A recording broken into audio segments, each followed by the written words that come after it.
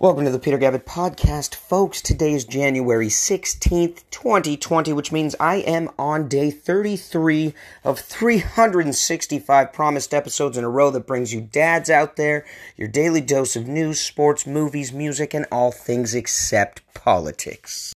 The Portland Trail Blazers beat Houston in Houston and held Harden to one of his worst games of the year. Led by Damian Lillard, of course, they had this game out the gate, leading by double digits at the half. This was a very impressive W for the Blazers, proving that they can beat the best teams in the NBA if they work together.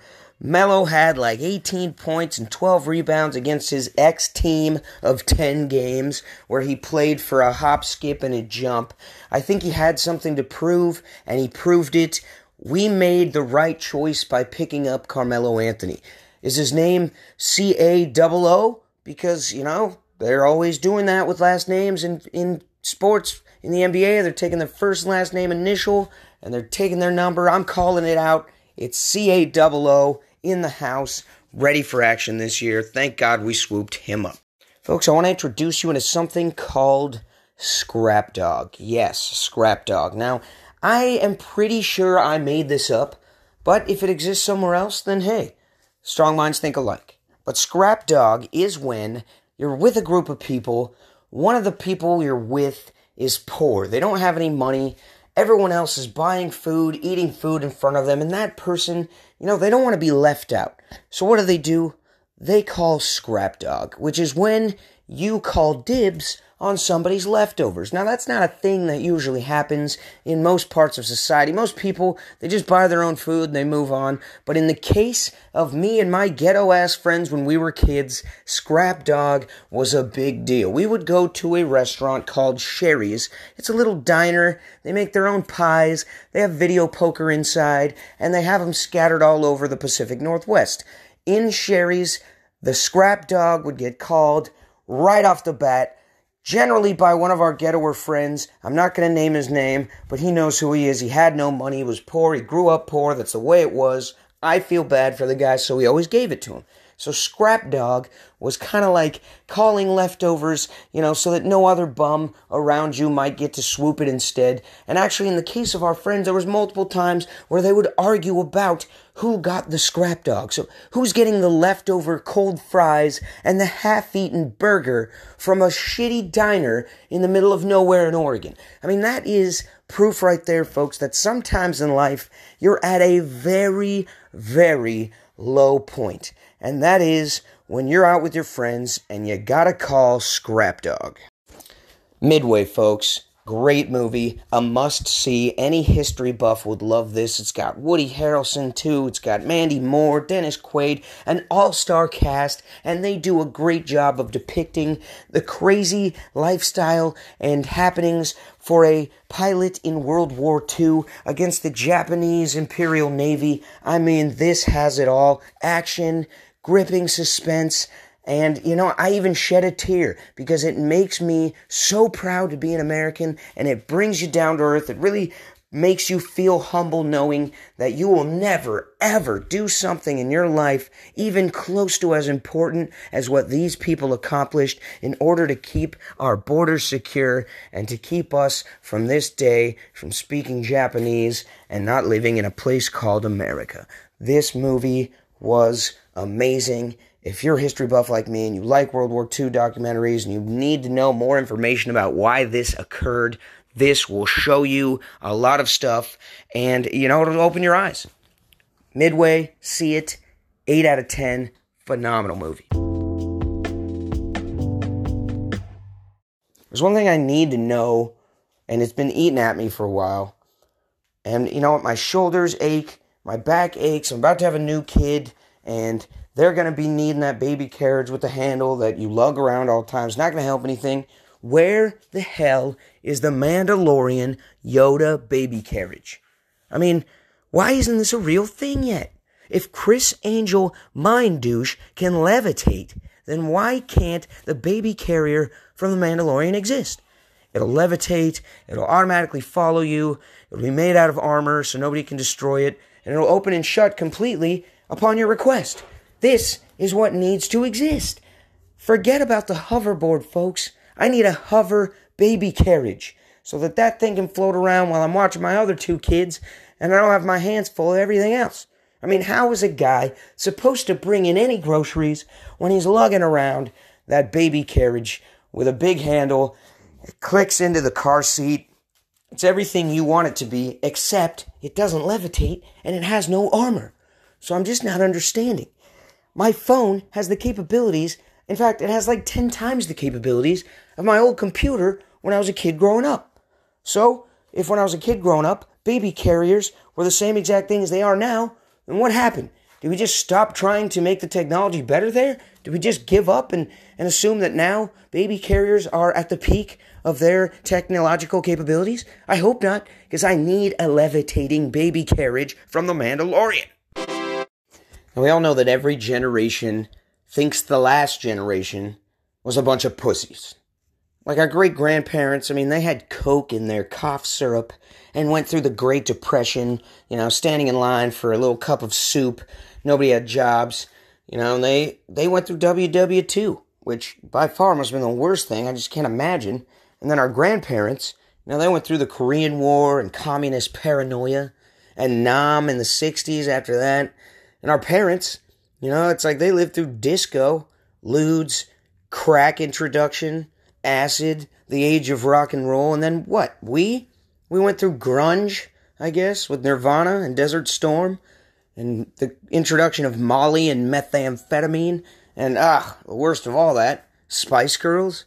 Well, nowadays, kids get sick and hospitalized from vape pens and flaming hot Cheetos. Shit is ridiculous.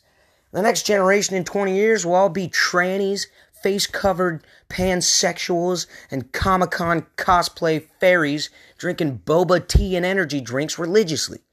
I sure hope I do not live to see that. New show coming out from Disney Plus with Marvel, The Falcon and the Winter Soldier. Now, I don't know how many of you are excited about this, but I am not. Who the hell cares about the guy with the bionic arm thing and the dude who wears a flying suit? This is crap. You took the two absolutely most terrible characters from Marvel and you're making an entire show about them while we wait for Mandalorian Season 2? This is garbage. I mean, of course I'm going to watch it out of sheer boredom so I can rip it to shreds if it sucks, or completely hypocritically turn around my opinion and say it's great if it is. Regardless, the Winter Soldier, we almost forget about him every time. I swear he died like twice. I mean, who is that guy anyways? He's like friends to Captain America, and somehow he remained alive because of some experimental thing. No, he's basically Jax from Mortal Kombat with one arm instead of two.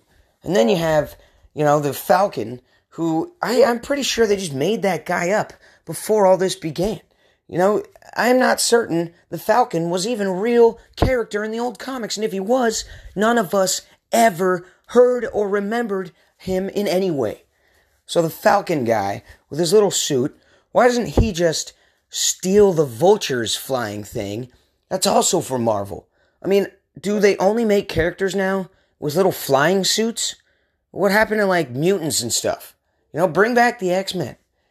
There is a rumor, actually, that in the next phase of the MCU, that's the Marvel Cinematic Universe, for those who aren't nerds like me, is going to include all of the X-Men, as well as, potentially, the Fantastic Four, and they are considering a new Incredible Hulk standalone movie, which I say is a must-do. I mean, they just need to fix what they ruined. Ed Norton played a very good Hulk. But right before that, there was all kinds of other things going on that with the Hulk that were never connected to the MCU. The MCU didn't exist back then. And now you see Hulk in a different light. You see him as friends to Thor in Thor Ragnarok. And you see the half Hulk, half Banner weird green man thing that's going on. I mean, let's find out what that's all about. And get rid of this Falcon one-arm weirdo show that nobody's going to watch. Plus, I'm kind of wondering, why is his name the Winter Soldier? I mean, what was Stan Lee and his buddies just like hanging out and they had nothing left? They're like, all right, we've used every name. We've used every concept. What do we do for the next guy? Let's give him a metal arm and call him a soldier. And then they all looked outside. They're like, well, hey, it's snowing. Ah, it must be, one of the first days of winter. Winter Soldier. Winter Soldier. Well, let's call him that. And let's say that he only fights during cold weather. No, scratch that last part. The new SoFi Stadium in LA has yet to be called the Chargers Stadium in any way. It's like setting up for all this. They always 100% knew that this would never really be the Chargers' home. So I still am not understanding why they left San Diego to piggyback with the Rams and lend, and borrow their stadium once in a while for when they play. I mean, is there like a side quest I don't know about for Spanos? Is there like some, other thing going on where he's secretly building a giant stadium in a whole nother state where the Chargers are going to move again? Because otherwise, this isn't making any sense.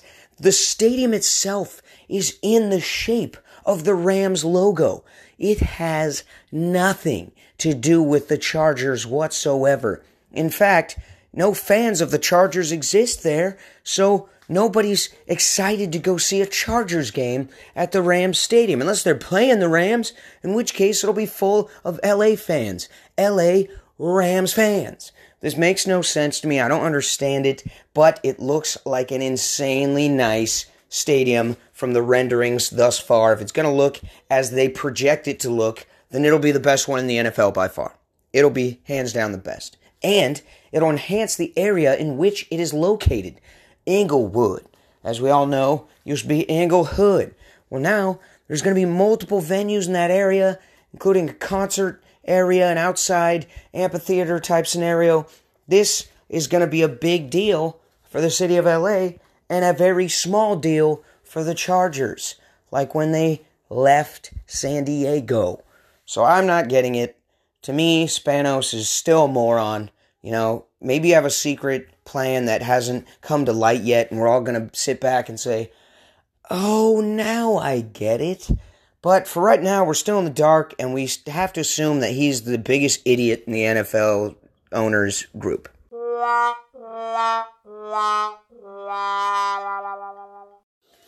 Homeless moms got evicted from a house that they were squatting in illegally. Yes, that's why they are homeless moms. They are living in a house they do not own, so of course they got evicted. I do not feel bad for these people in any way, because I shovel over $2,000 in rent alone per month to live in a shanty by the ocean where TJ dumps their sewage and I can't even swim. So in no way, shape, or form do I feel bad for these people. If you do not have a home, go get a job and pay for one. You do not just feel outraged because, oh, I can't believe you're making me leave this home that I don't pay for, I don't own, and I am squatting in. This is not the way the world works, folks. You're not going to get my sympathy, and you're probably not getting anyone else's. So anyone who's like, oh, how dare you make them leave? It's an abandoned home anyways. It's abandoned because there's squatters living in it. If they didn't live in it, you could refurbish the thing and sell it. But how the hell would I even show a house to somebody who wants to buy it if there's a bunch of squatters living in it for free? I wake up to special presents and gifts from my dogs all the time, especially when I forget to fully latch the cage of my young, small TJ rescue dog, because right now she's on the doggy rag, and of course, I didn't latch her cage last night, so what did she do? She nestled herself onto my couch nicely and proceeded to vaginally bleed all over my couch cushions. There's no coming back from that. Your couch is now tainted by a taint. Tainted from a bloody canine taint. That's what happened to my couch. I'm not gonna lay on the couch or sleep on this thing anyways. I don't put my face near the part of the couch where people's butts go, but I still don't want to sit on a couch even knowing that at one time it had excretion from a fish-smelling dog uterus. That's disgusting. It's forever ruined, and I'm in the market for a new couch. Y'all got one? The next round of the NFL playoffs are coming up, folks, and I am super excited. But you know what I'm not excited for? Is after the Super Bowl ends, and it's coming up to the end of the NBA season, and then finally you get the NBA Finals, and that huge gap where there's nothing except baseball until the next NFL and NBA season starts up again. I hate that time of the year the most regarding sports.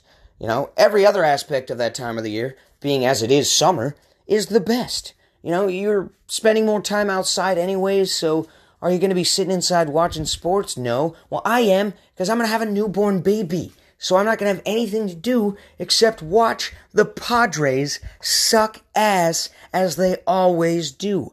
I have been in this city for 9 years, and I have not been here when the Padres had a winning record, that means more wins than losses, yet. It hasn't happened.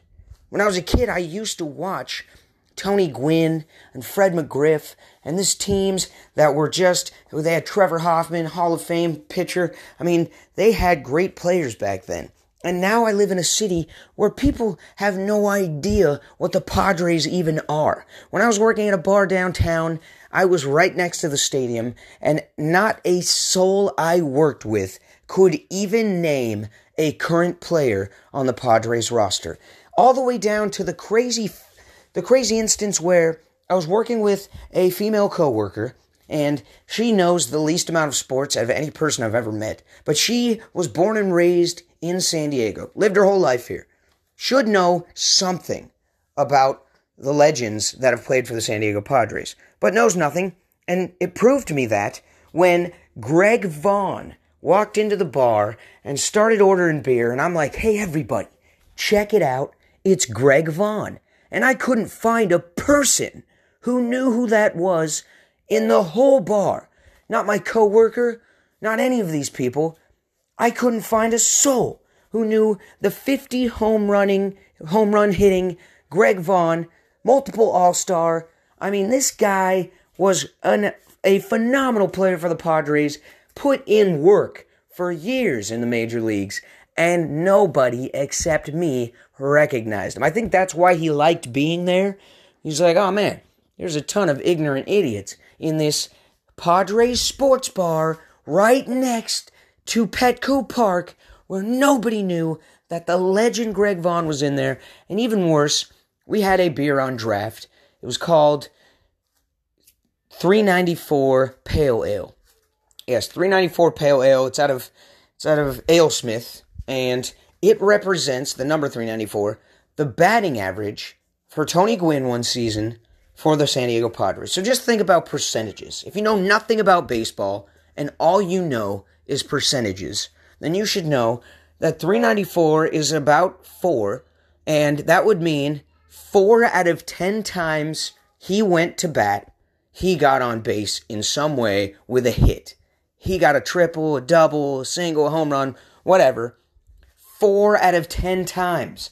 That is a really good average in baseball. There's guys that strike out 20 times in a row. That never happened for Tony Gwynn.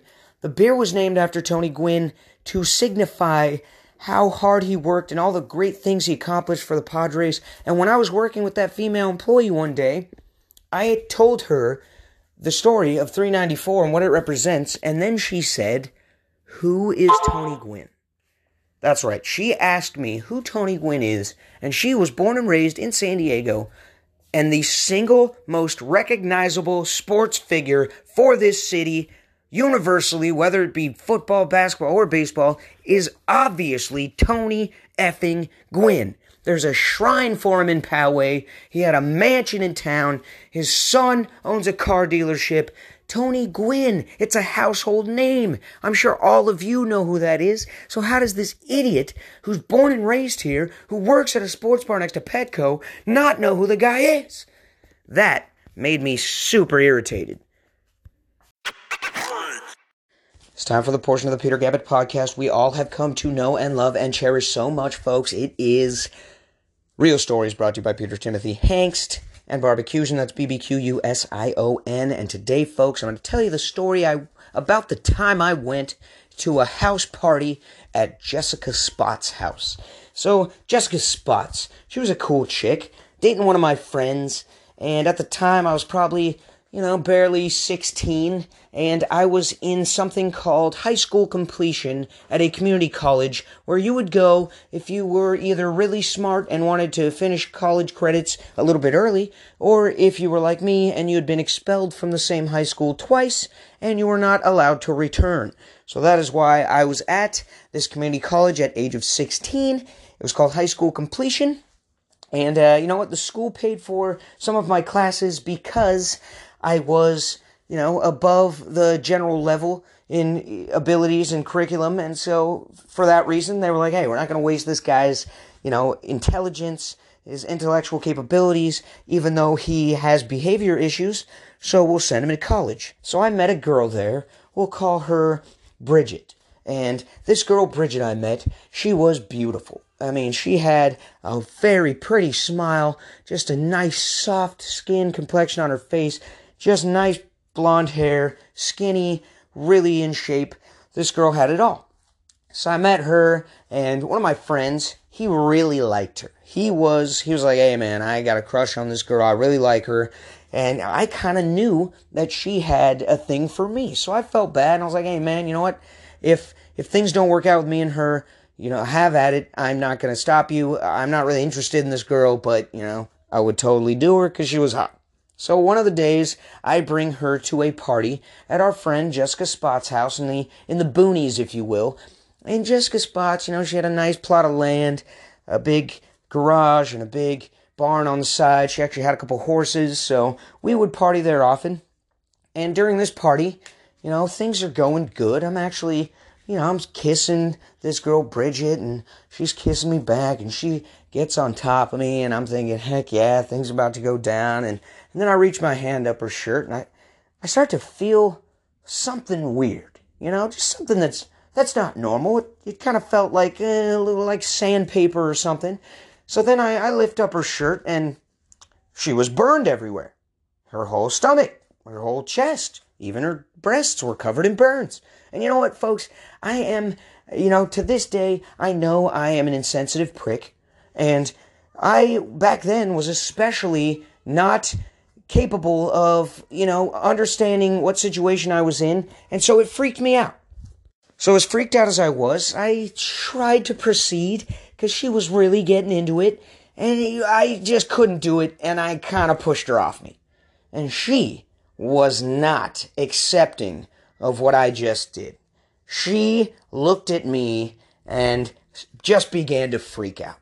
And then all of a sudden, I ended up in the middle of the driveway. It was a gravel driveway with her screaming at me, "What is wrong with you? Is my pussy not good enough for you?" And the whole party's coming outside. People rushing out of the house to see what the commotion is. She has a bottle in her hand like she's gonna kill me and starts coming after me. And I'm like, "You crazy bitch, get off me, get off me." And she wants me murdered. I mean, she starts trying to attack me and chasing me into this barn and telling me that she has to give me a blowjob and all these crazy things. And I'm thinking, this girl is a twisted, psychotic, just freak of nature. And I understand, for the most part, this whole scenario came about because I am an insensitive prick, and I was freaked out when I touched her burned, covered body, and I'm just not used to that. It's not to say that I wouldn't be with a girl who has burns. I have nothing against that. It's not even her fault. But come to find out, it was kind of weird. Her mom had tried to kill her when she was an infant and lit their house on fire and left her in it.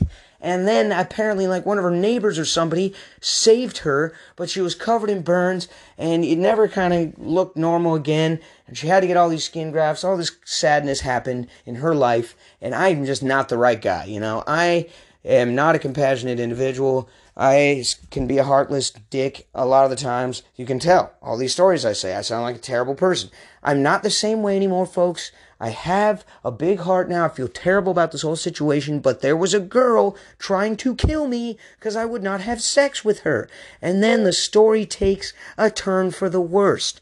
At the time, my best friend in the whole world was a very attractive, beautiful dancer, and she was not too far from where my location was, and I needed to get the hell out because I was getting assaulted for not having sex with a burn-covered girl, and so I called her and said, hey, I need you to come swoop me. This girl's going crazy. This whole party thinks I'm a dick. I don't understand what's happening. You know, you just come get me. So she pulls up, and it was at the worst possible time because right as she pulled up, Bridget saw the attractive, much more than her so, woman pull up in a nice car and come get me, and then I drove off, and that made her hate me even more. I mean, she hated me forever, and I knew she hated me forever because years later, I saw her again randomly. So this is where the story takes another crazy twist. So I'm at my buddy's house, far away from where I was at that party, a whole nother city. And a buddy of mine tells me his older brother, they look the exact same, by the way, they could have been twins, but they were years apart. His older brother has a new girlfriend, they're really serious, they've been together for a while, and this is years later. I'm talking, I must be 19 probably, and so this is probably 3 years later. I never thought about that girl again. And now my buddy's older bro is in a deep relationship with this girl. He's in love with her, all these things. And the guy says she told him she knew me. And I was like, oh, you know, it could be anybody. I knew so many people back then. I sold weed. I knew everybody. Just too many people. And so he goes, no. He says this girl knows you from some crazy scenario back in the day. And I'm like, all right, well, let's see if I know her. So my buddy's older bro comes into the room and says, I'd like you guys to meet my long-term girlfriend. I'm in love with her. We're going to get married someday. Her name's Bridget. And she walks in, and it's her. And oh, my God, we lock eyes. And it becomes the most embarrassing and awkward moment. I was like, I can't even describe what your girlfriend tried to do to me one night. And I feel like I have to tell you that she's a psycho, and she might try and kill you with a bottle if you don't have sex with her like she did to me. But in the end, the guy, you know, he's the better man than I, because he was willing to accept her for what she is, and, you know, even though she's psycho, and she had a lot of burns, and everything was weird with her, they stayed together, and I'm pretty sure they're still together to this day. And in the end, folks, I believe I'm almost a matchmaker in this story, because I stopped her from getting all over me, and then later, that led to them meeting, and here they are to this day. So, you know, sometimes a good thing comes out of a bad thing, and when you're getting assaulted by a burn-covered woman at a party with a bottle in the street because she won't have sex with you, you never know, might turn into a glorious relationship between one of your buddies and her. Thank you for listening to the show, folks. It means a lot. It seriously does. I'm going to keep doing this until I reach 365 days in a row of the Peter Gabbett podcast. None of this is written stone, folks. I don't have a giant book that I read out of. This is all from my mind, freestyle, very little editing. You gotta give me props for that. So keep listening. It's gonna get better every single day. I love you so very much. And if you ever feel like you just need to escape, well, here's a ditty for you on that note by Sage Francis called Escape Artist.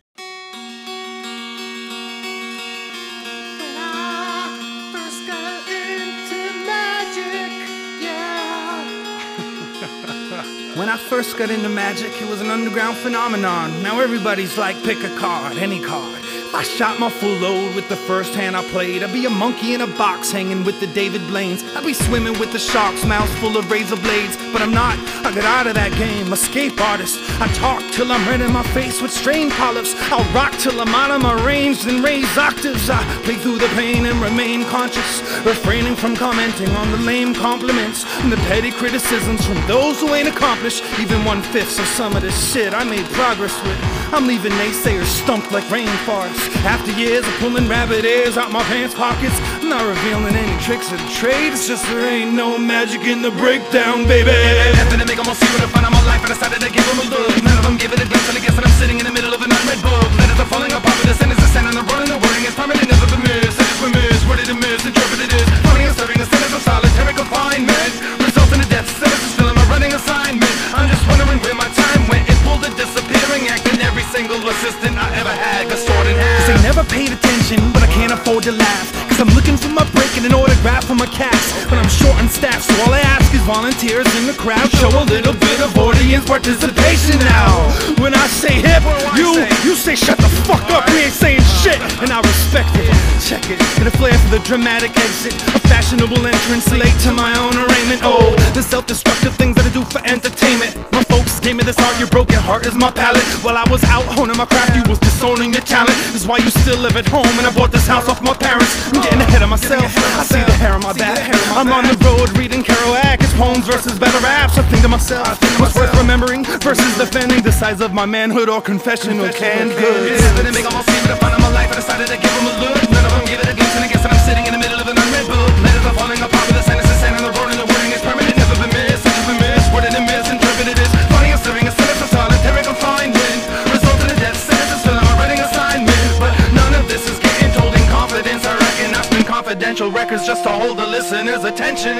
I'm a veteran of spatial relationships. Clip your wings to fit you in, head shrinking magician, shape-shifting reptilian, turned body contortionist. Orphanages started offering torches to abortion clinics. I lost acquaintances and a morgue of lady friends. I gender bent the heaven sent angelic devil boy. The gods androgynous. I'm looking marvelous, but looks can kill. And they're unsure about my sexual orientation still. Put me in a special kind of case that only breaks if you hit it with a bouquet of flowers and baby breath arrangement. The vault is vacant, they're all looking for photo blame. I called my agent the moment that I caught the train. I let him know I'm going nowhere. He's invited. If he leaves tonight, then he just might help me find it. But this is my burden to bear, not his. And I'm a sidekick without a sidekick, holding the future hostage. A loose cannon standing on the rooftop with a new respect and understanding of bartenders and locksmiths. They call me Daredevil, but I'm not precise enough. Unprofessional on an amateur level. I love my life too much. Escape artist.